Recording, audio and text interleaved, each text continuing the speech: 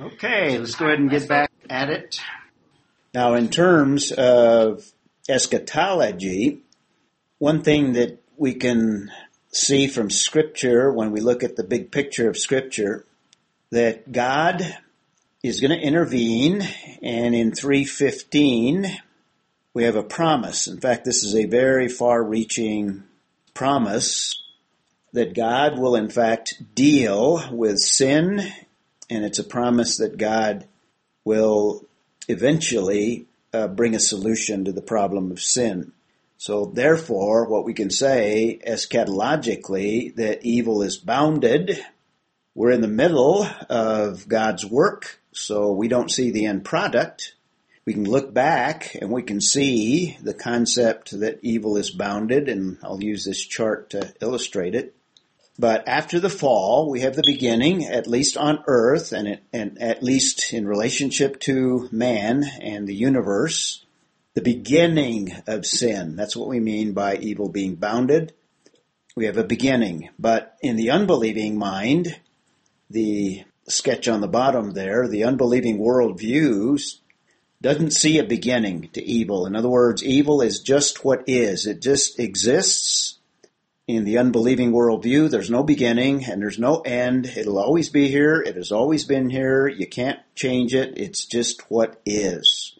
So the unbelieving worldview has no solution to the problem of evil. It's only the biblical worldview that gives us the concept that evil is bounded, because it first of all has a beginning.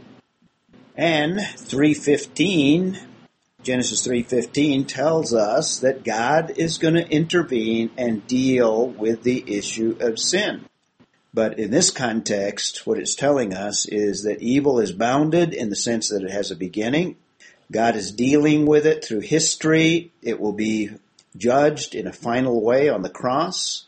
And then eventually it'll be confined in the lake of fire. And that's where eschatology comes in that we have all of the details of how that will take place in the future as described by the book of Revelation. So evil is bounded, a very significant thing.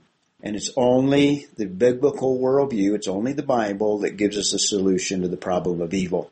All yearn for a solution, but none have a solution apart from what Jesus has done for us. So we can say that the creation that we live in today is an abnormal creation, and it will not be restored to normalcy until the new heavens and the new earth. It'll be partially restored during the millennial kingdom, but not ultimately until the new heavens and the new earth. So evil is bounded, a very significant eschatological implication. Now the fall has a second implication with it. The image of God is damaged, and eschatologically, from the perspective of the fall, this looks forward also as in terms of time where the image will be restored. And the image is restored only in Jesus Christ. So let me kind of illustrate from what we developed when we were talking about man created in the image of God, the slide, the image of God after the fall. So we'll go down each of the categories. First of all, spirituality. We said that man has a spirit, but because of the fall, we are dead. Ephesians 2. We are dead in our trespasses and sin. But the beginning of the reversal or the restoration is in Christ. In Christ we have life. We have new life. We are regenerated from the dead, and that comes in Jesus Christ. Now that'll be a process that will not be completed until even the future from our perspective. In other words, we're still living in sinful bodies. We're still susceptible to death, but we will be released from that ultimately in terms of being rid of these sinful bodies. So we battle that even spiritually today. But it's only in Christ that we have the release of death. We can speak also of immortality. The Bible speaks of mankind obviously being dead, as we just said, but it also speaks of a second death in the book of Revelation. That's eschatological. Those that never trust in Jesus Christ will experience a second death. In other words, it's an eternal separation. They're separated now, But there's the possibility of reversing that or restoring that. And if a person does not trust in Jesus Christ, then he will experience the second death. But for those in Christ, we have eternal life not only now, but we will be forever granted eternal life. So we will have eternal life in terms of an eternal gift from God, and that speaks to immortality. So the unbeliever will continue to live, but he will live in the lake of fire that's called the second death. We mentioned that the intellect died with the fall as well. The intellect is part of the image of God, and again, trust in Jesus Christ.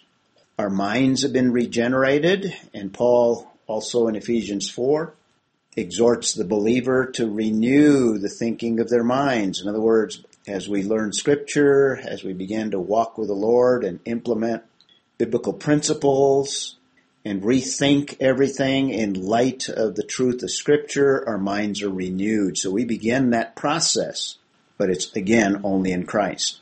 So from the perspective of Genesis 3, the eschatological implications take place far in the future when Christ is able to regenerate mankind, including his mind. And our volition is also affected. The fall put us in a state of rebellion. In fact, rebellion is the reason for the curse and why we stand condemned. And we remain as rebellious creatures until, again, we trust in Jesus Christ. And now we have the potential of responding to everything rather than in rebellion, but now we can become obedient in the power of the Holy Spirit.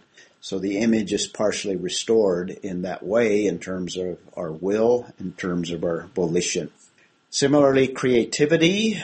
The unbeliever has creativity. In fact, some unbelievers have unbelievable gifts and talents, and they can use them in a very creative way in not only the arts, but just in inventing things, in terms of music, in all of these areas. The unbeliever has great potential in terms of creativity. But because we are lost and we are sinners and separated from God, we direct that creativity for our own benefit, for our own pride, for our own elevation. And we don't think beyond ourselves, and any good that we creatively do is simply self-centered.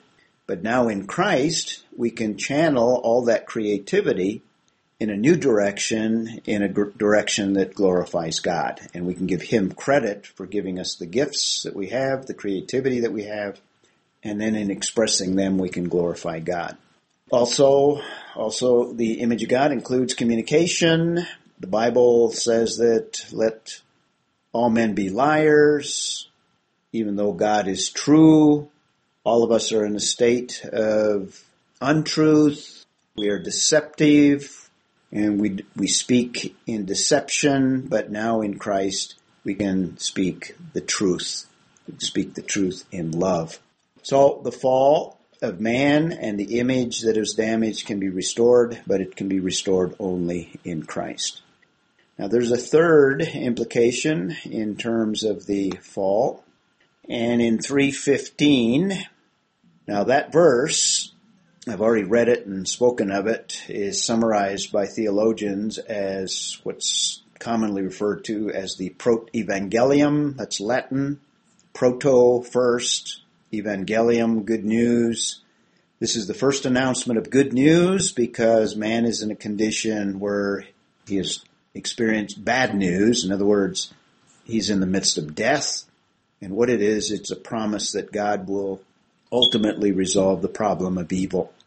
The enmity with the woman and the enmity between the seeds and the ultimate judgment of Satan that was effected on the cross, awaiting the sentence of being cast into the lake of fire, which the book of Revelation describes. And then we have the woman and her seed, which eventuates in a particular messianic seed who will experience the bruising of his heel, resulting in death and then resurrection. So that's the first announcement of the good news that the rest of Scripture will develop in far greater detail. So it's far-reaching, looking ahead. Now we can look back and see that throughout world history, God has dealt with sin, and we're going to see examples in some of the other events of world history. We'll bring that out later on. But let's read verse 15. God is speaking. This is part of the curse on the serpent. I will put enmity between you, the serpent, and the woman, and between your seed and her seed. So there's going to be a continuous conflict between Satan and those related to him, between you and the woman. The next phrase, between your seed and her seed, including those that are related to Satan. So the seed of Satan would be a reference to demonic spirits. There's going to be a continuous war, a spiritual war, an unseen war, and even though the unbelieving world may not see it, and even believers don't see it, but we know it from Scripture, there's a spiritual conflict that has gone on ever since the angels and Satan himself fell, and now it's going to inflict all of humanity and even the entire universe. So there's going to be a conflict between the woman. There's going to be an enmity, a war, a battle. And then notice the second half of the passage. He, a specific seed, a singular seed, shall bruise you, the serpent, on the head. He will inflict a fatal wound. In other words, God is going to intervene and deal very decisively with Satan himself. The serpent is simply the agent of Satan. And God is going to inflict a fatal wound. He's going to deal decisively. Now, I think that's an allusion to the cross, where sin was ultimately judged and Jesus bore the penalty. So God is dealing with evil over time. And then it also says, and you shall bruise him on his heel. He shall bruise you on the head. That was the infliction on the cross. And again, also on the cross, and you shall bruise him on the heel. I think that's also an allusion to the cross, except in terms of Jesus. Jesus is going to bear this burden of sin. He's going to be bruised. He will be damaged by it, but it's not a final damage, or it's not an ultimate damage. Bruise him on the heel, somewhat cryptically, but alluding to that it's not a fatal wound, and we know from Scripture that Christ will rise from the dead. It will not be a permanent injury.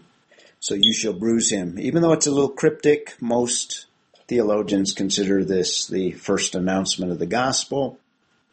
Now, in terms of salvation, the beginning of the resolution of sin began with Adam and Eve, and we have the basis for the whole doctrine of salvation right here in Genesis 3.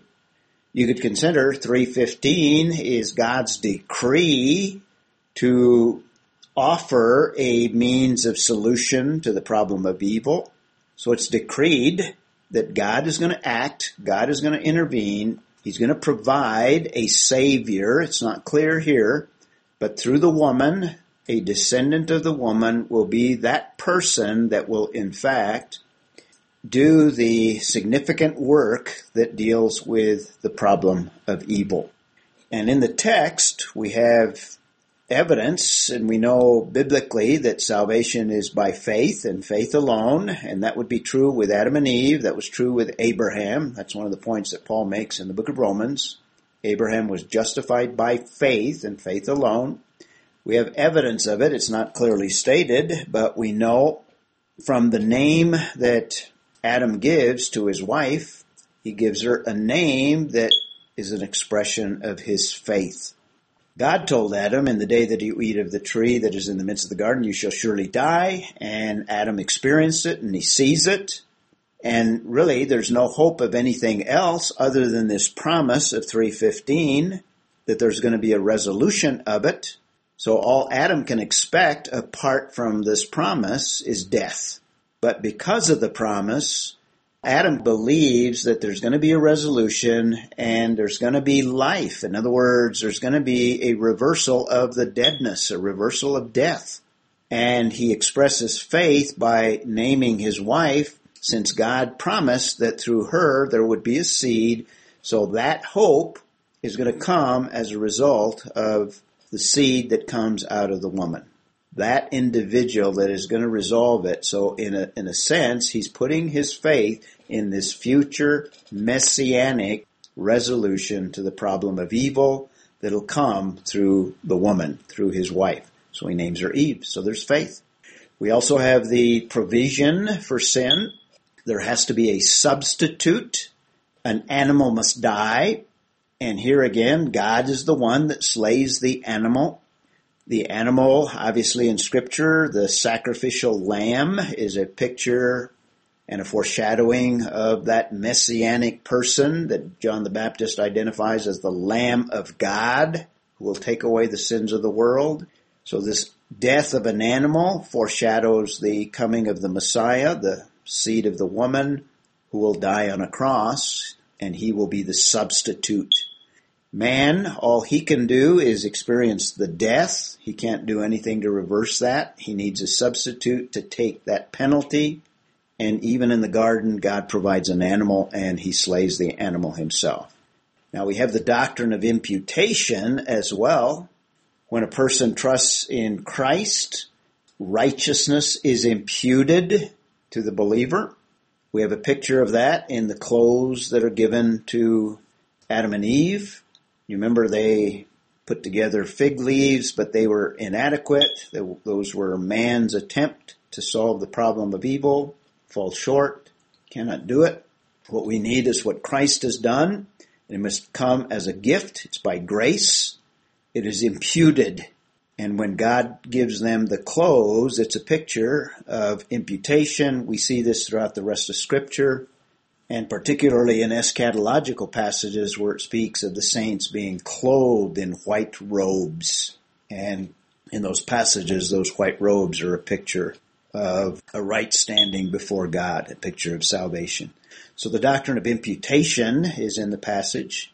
And even the aspect of security of salvation is pictured when God protects the man and the woman in verse 24 of chapter 3. So he drove the man out, and at the east of the gate of Eden he stationed the cherubim and the flaming sword, which turned every direction, to guard, and this is key, to guard the way to the tree of life. Now it doesn't explain it, but I think the clear understanding here is, had Adam and Eve had access to the tree of life, and had they partaken, that would have sealed them in their mortal flesh, in their sinful flesh, and they would experience eternal life in a sinful condition, in a sinful body. And I think what God is doing is casting them out so that they do not have access to the tree of life. And the angel obviously is guarding that access in order that man will eventually physically die for the hope of resurrection and the hope of eternal life. So we have protection here, and this speaks of the security that God provides with salvation. So we have a lot of other areas that we could speak of in terms of what are pictured in terms of salvation, but we have it at the very beginning, right after the initial fall of mankind. So the basis of salvation is in the text as well, and that's the resolution of Genesis 3:15 that has these long-range eschatological effects. Another thing that we can mention here in terms of eschatology, we also can see that the fall is reversed, and we have a description of that reversal in the New Testament in Romans chapter 8. Let's notice the text in verse 19. Paul is alluding to the fall of man, and he's talking about the curse and the fall being reversed, beginning in verse 19. Actually, the paragraph begins in verse 18, but verse 19. For the anxious longing of the creation. Notice all of the creation was affected, as I've tried to bring out from Genesis 3. That's the biblical worldview. So the anxious longing of the creation waits eagerly. Now Paul is personifying the creation as if it were a person, waiting and eagerly waiting. For the anxious longing of the creation waits eagerly for the revealing of the sons of God. Now that's eschatological. The believer has not yet been revealed. And there are several passages that speak of us being revealed at the rapture or at the second coming when we go to be with the Lord.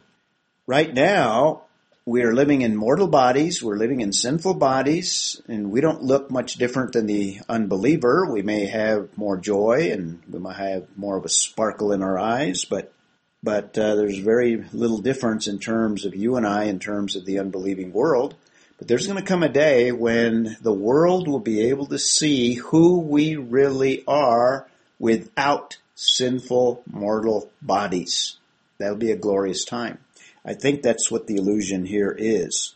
The revealing of the sons of God is when God removes these sinful bodies and the essence of who we are in Christ will be in full view. Passage goes on, verse 20, for the creation was subjected to futility. That's the fall, or that's the curse after the fall. Not of its own will. In other words, it's as a result of mankind. In other words, the creation didn't do anything, but it was affected because this was the way that God implemented a punishment on man for the first sin. And then he gives us the reason, but because of him who subjected it. So this is a divine action. God brings judgment on the universe. God is the one that implemented this second law of thermodynamics. He subjected it to that radical change in its nature. But there's a hope. In hope that the creation itself also will be set free from its slavery to corruption into the freedom of the glory of the children of God. Now we have another allusion to the second law there, this slavery to corruption. In other words, you can't reverse the second law of thermodynamics. That's kind of a scientific principle that is accepted by all scientists. This is a constant. The second law cannot be reversed. The second law cannot be tampered with. It is there. It's part of the natural realm. That's why it's stated in the sense that it's like in slavery. There's nothing you can do about it. But God will intervene, and the creation awaits that. Creation itself will be set free from this fixedness, if you will.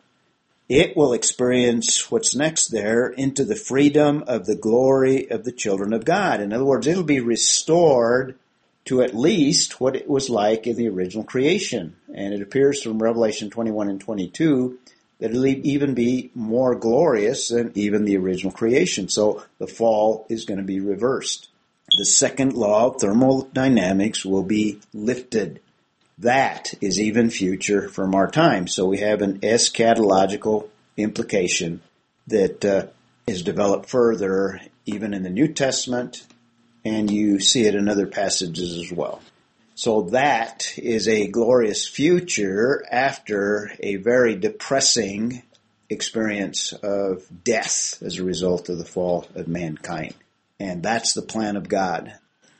A specific prophecy in relationship to the fall is the narrative concerning Cain and the curse upon Cain, and really the whole passage, but specifically chapter 4, verses 12 through 15.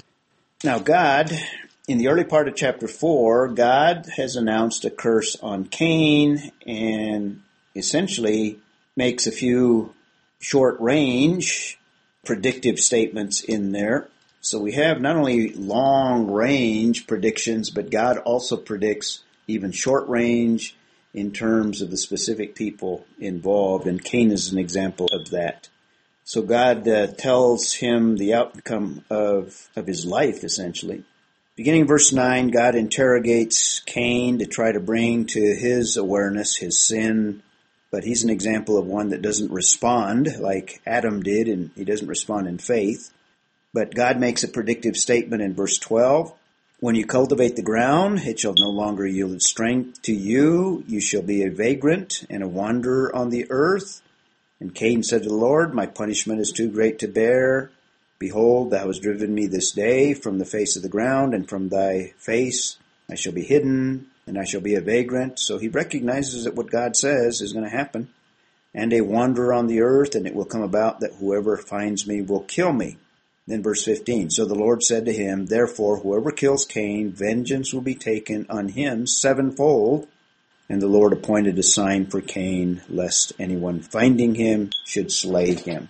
So that's a prophetic statement concerning Cain, isolated, specific, individual, and we don't have too much detail, but it appears that that was fulfilled in the lifetime, obviously, of Cain.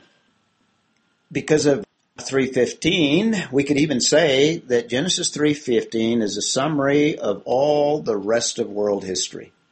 God, beginning with Adam and Eve, and through the rest of world history, is going to take steps to reverse the effects of the fall.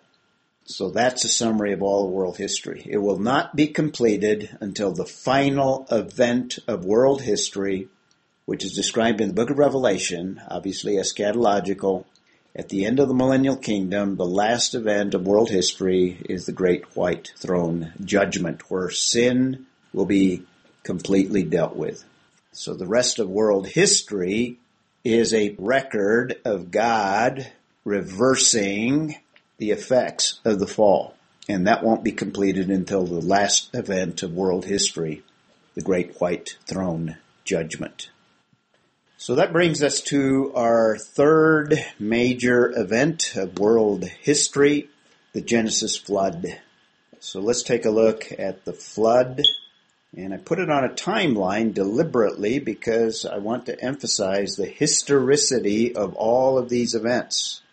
These early events in the book of Genesis, we made a big deal about it when we were in the foundations class, but they are all denied by the secular world, and you do not find them in the secular world history books. So I want to stress the historicity of these events, and that's what we did in the foundations, biblical foundations for all things class.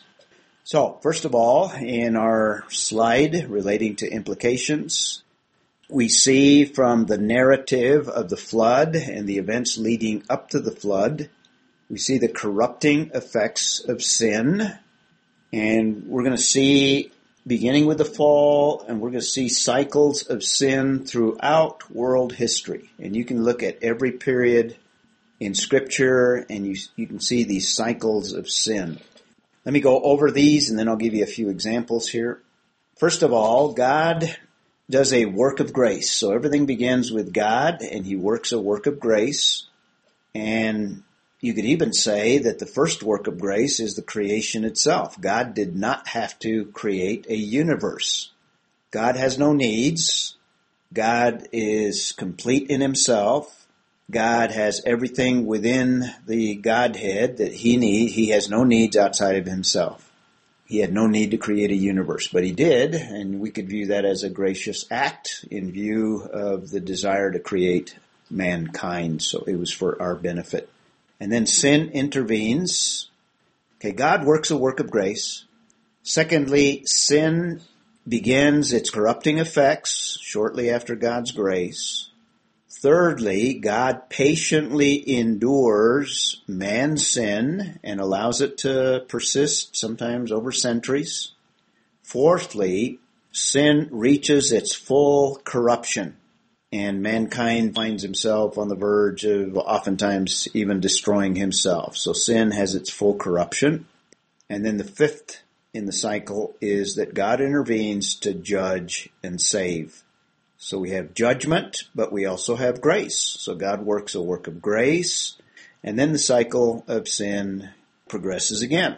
And then we have something new, and then the cycles of sin continue. So we've seen it with Adam and Eve in the garden, and then we have the promise of a Savior, a promise of a messianic person that will resolve the problem of evil. But then we see a degeneration even within the family, the corrupting effects of sin. The very first son is the very first murderer. So a very drastic effect. And then as you read through, you have genealogies of the children of Seth and the children of Cain, and then that leads up to the narrative of the flood, and by the time of the flood, all of humanity has corrupted itself to the point that God is going to intervene and judge. So you have God waiting patiently from the time of Adam and Eve to the period of the flood, several hundred years in there. But sin reaches its full corruption, and the flood is God intervening to judge and to save. And we see those corrupting effects. So we see these cycles throughout Scripture, and there's many examples of them. Let me just give you a couple of them, and then I'll go through these. We see that there's this degenerating process. Sin is like a cancer. It has its effects, sometimes slowly, but eventually it consumes whatever it is destroying. We see this, I'll tell you about the flood here in a moment, but let me jump a little bit ahead. We saw it after the period of Joshua. Remember, God works in Joshua and they conquer the land.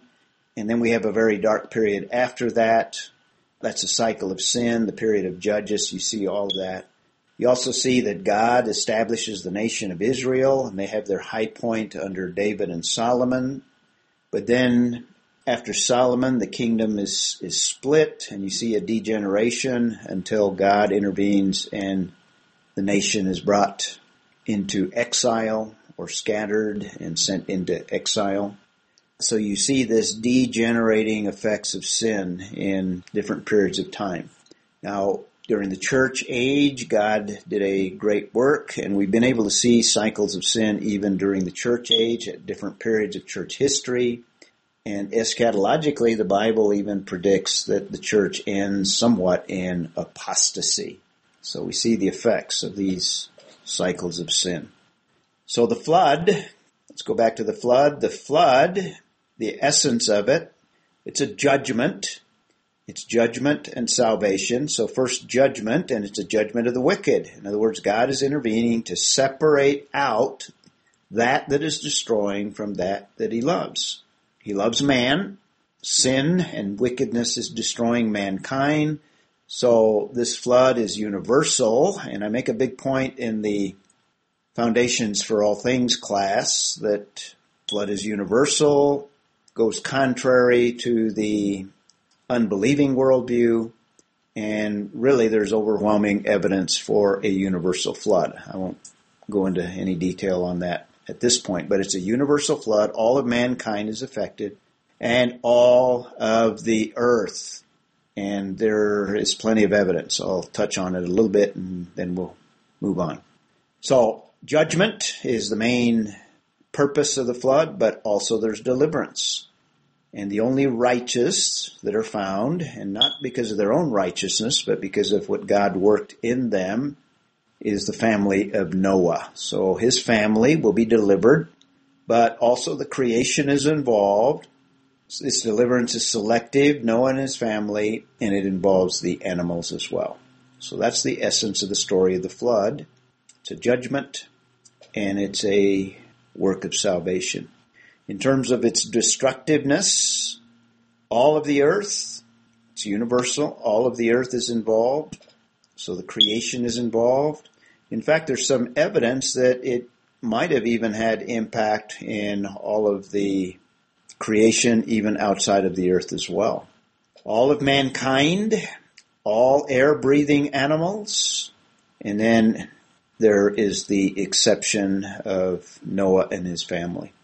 Now, I do a series of talks on the biblical evidence for the flood, and thus this title slide that I use, the Genesis flood versus historical geology, because there's a particular branch of geology that we have a conflict with. It's that branch of geology that attempts to interpret the geological layers and attempts to give us a history of our Earth. And it's obviously evolutionary based, not biblically based. And I think the biblical account gives us the inspired and actual or real account. And in that, I deal with the biblical evidence, and I think you have to really stretch the text to see all of the compromises. The main compromise is a local flood that theologians hold to because they're unaware of all of the scientific evidence. But no secularist accepts any of that, so that's rejected anyway. But there's plenty of scientific evidence that argues for a universal flood. In fact, the evidence is overwhelming. And the case is not the lack of evidence. The case is that there's so much evidence that the unbeliever cannot see the forest for the trees. But we don't have time to get into any of that detail other than just to kind of give you a little cartoon here to stress the importance of looking at the details of the text. And the only way you can hold to anything other than a universal flood is that you have to stretch the language. So the cartoon kind of emphasizes if you stretch the language, then you're not going to get the right dimensions there. So the conclusion I come to is the exegetical details are very, very important, and you don't want to stretch the text. So a strong implication of the Genesis flood is that the flood is universal. And in terms of eschatology, when we speak of a universal flood, we're speaking of a universal judgment. And when we speak of judgment, the essence of when God judges, when he intervenes to judge, what he is doing is he is separating out that destroys, that is evil, from that he wants to preserve. That's the essence of it, and that's the essence of what he's doing with the Genesis flood. Secondly, another eschatological implication is it's a picture of the future, and when you come to the New Testament, Jesus uses the Genesis flood when he's speaking of the second coming. He's speaking of the days will be like the days of Noah. And in the context, he's going to bring a judgment. It's going to be a universal judgment. So it's a picture of universal judgment. Now we're going to look at the Noahic covenant. And the essence of it is that God is not going to bring another flood like the Genesis flood. So that's a promise. In fact, that's a covenant that God enters into. But we know from the words of Christ and also passages like 2 Peter chapter 3, there will be a future eschatological judgment, a huge judgment upon all of the earth. It'll be universal. Rather than by water, it'll be by fire. In fact, that's what Peter describes in 2 Peter chapter 3. So it's a picture of a future ultimate judgment, and in a sense, it sets a pattern for all of the judgments that'll follow. There's going to be several judgments where God intervenes in history. All of those judgments are God intervening to deal with the issue of evil. He is separating evil, and he's bringing different stages in world history of his dealing with evil. Every judgment of God in the Bible is God dealing with evil. So this follows from what we talked about when we were talking about the fall.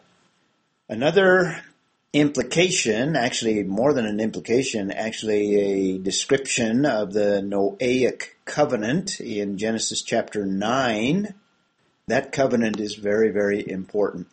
Even from a humanistic or even a secular perspective, that covenant, the Noahic covenant and the others that'll follow that we'll look at later on, for example, Abrahamic, and we'll look at the Mosaic covenant, etc., those covenants are very, very unique.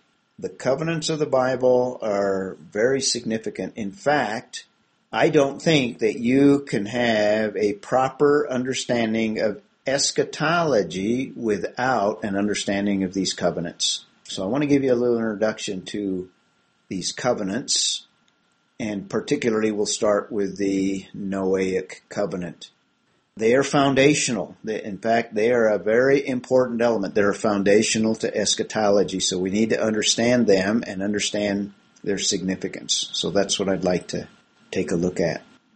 So these are significant even in the secular world. This is illustrated by William F.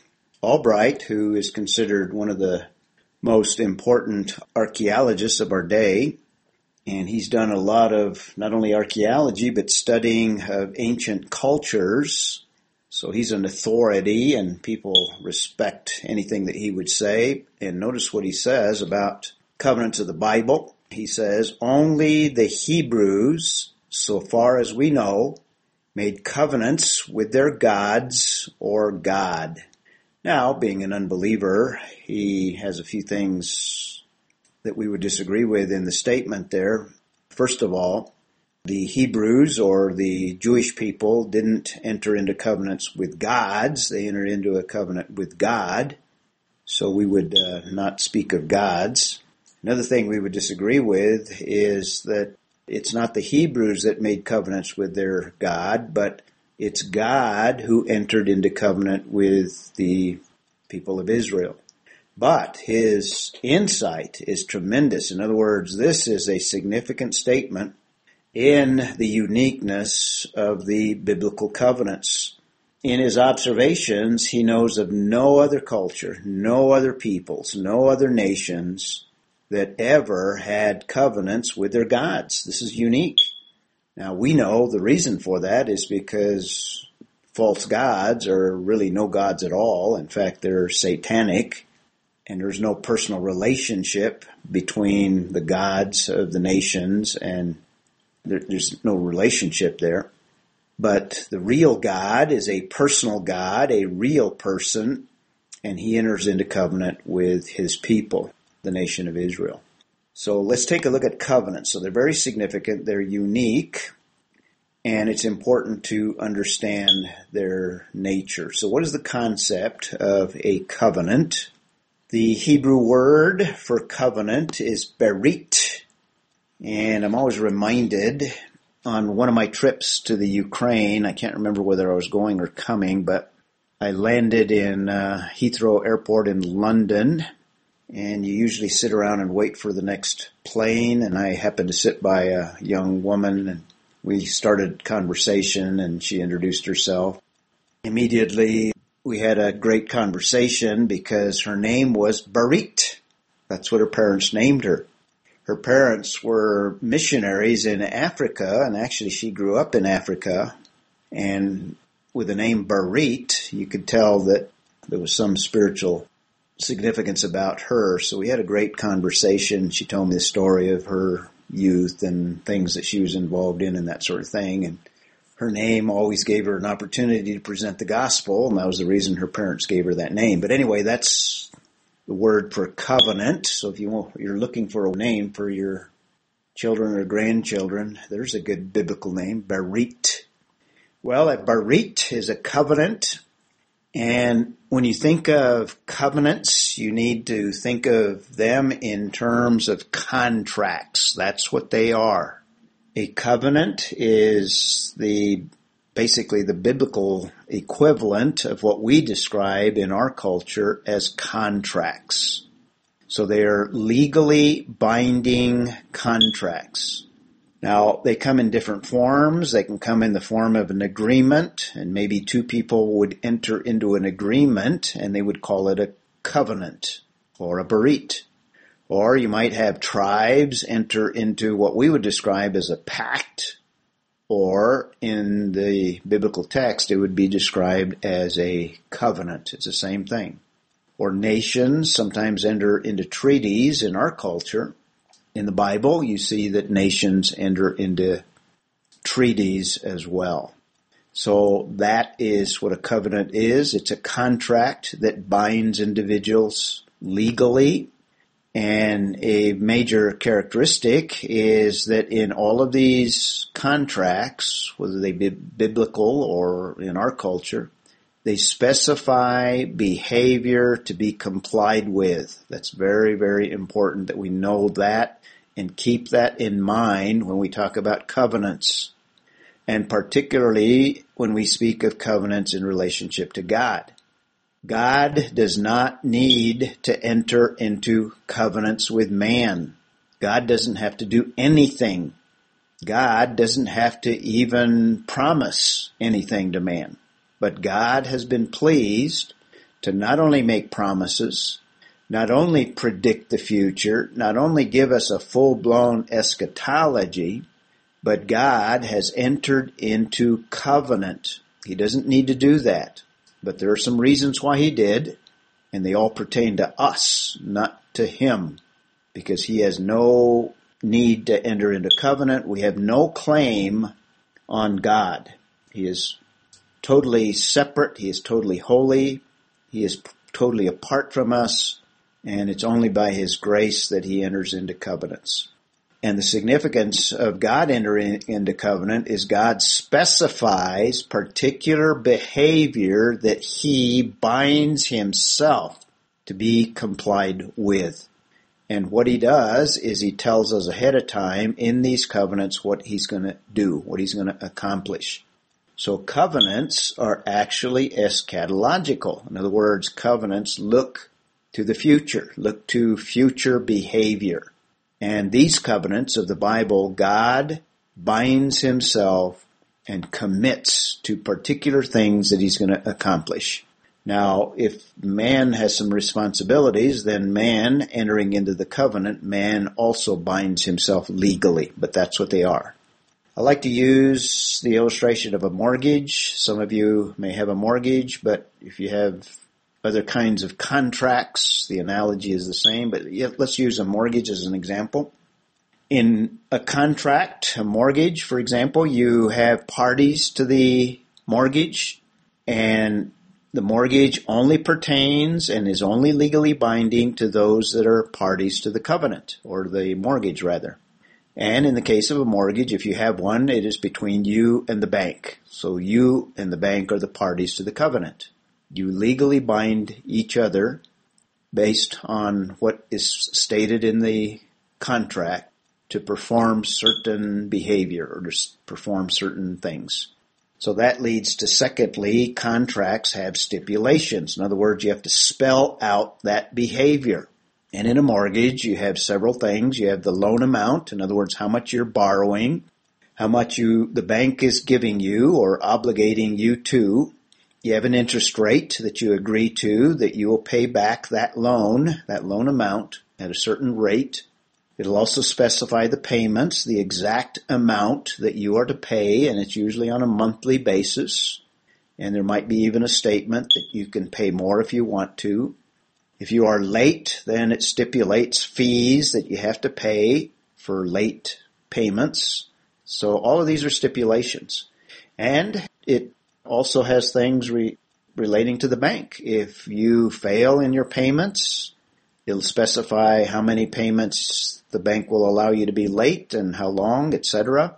And after that, if you do not comply, then the bank has every right to repossess your house. So those are the stipulations. That's the part of the performance that you agree to. So covenants are the same. They have stipulations as well.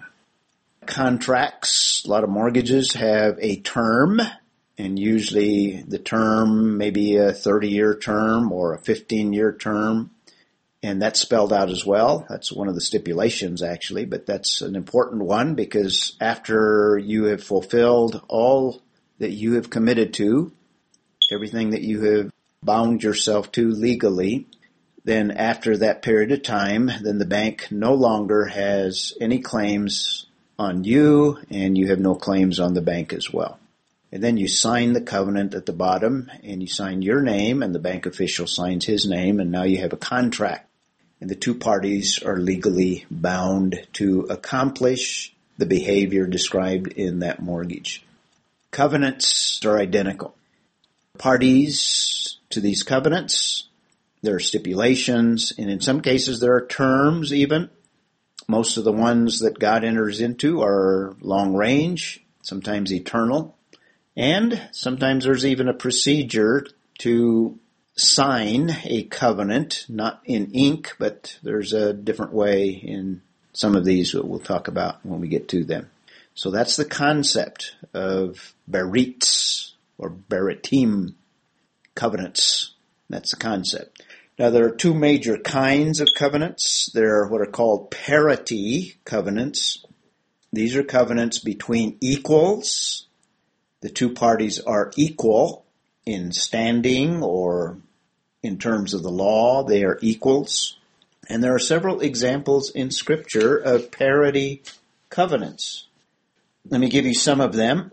For example, there are covenants between men, and we have an example in Genesis 21:27. It's between two individuals, one of them Abraham, another one a leader in the Canaanite culture by the name of Abimelech. And the passage says the following: Abraham took sheep and oxen and gave them to Abimelech, and the two of them made a covenant. A berit. They entered into an agreement.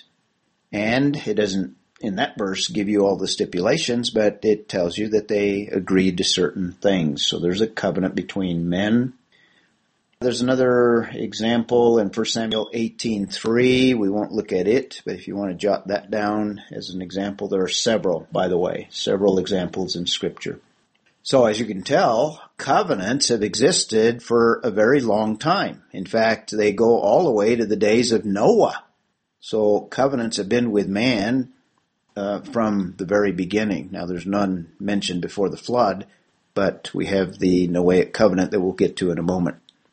The second example of covenants between equals is that between husband and wife in marriage. They enter into a covenant. There's only one passage that refers to marriage as a covenant, and that is Malachi 2:14, but it does use the word berit. And it goes the following: Yet you say, for what reason? Because the Lord has been a witness between you and the wife of your youth, against whom you have dealt treacherously. Now he's reprimanding them for their marriages in this context. But notice, let's not get off track there. Notice the last part here. Though she is your companion and your wife by covenant. What's implied here is there's an equality in marriage. God established marriage on an equal footing between husband and wife. And in Malachi 2:14, he calls it a covenant. It's a mutual agreement, legally binding, and it always has been. It's only been recently that we have redefined marriage, and now you can, I suppose, if you want to marry your pet, you can do it. It's another story. Anyway, those are between equals. There's also parity covenants between tribes. And there are a few examples in the Old Testament as well. One of them, Joshua 9:7, where it says, the men of Israel said to the Hivites, these are tribes or peoples in the Canaanite culture. This is Joshua in the conquest. So the men of Israel said to the Hivites, perhaps you are living within our land. How then shall we make a covenant with you? So they're going to enter into a covenant with a Canaanite people, and it probably involves boundaries. It may involve wells and whatever, but the point being is this is a covenant between people of equal status. We also have examples of covenants between nations. These are all parity covenants. Deuteronomy 7:2, there's a warning not to enter into covenant with these Canaanite peoples. This is Moses warning the children of Israel not to enter into covenant with the people that they will enter into in the land of Israel. And the text says, when the Lord your God delivers them before you and you defeat them, then you shall utterly destroy them. You shall make no covenant with them and show no favor to them. God is going to judge them. They're going to be under the judgment of God. But the point being, here's another example of berit, a parity covenant. So that is a form of a covenant, a parity covenant.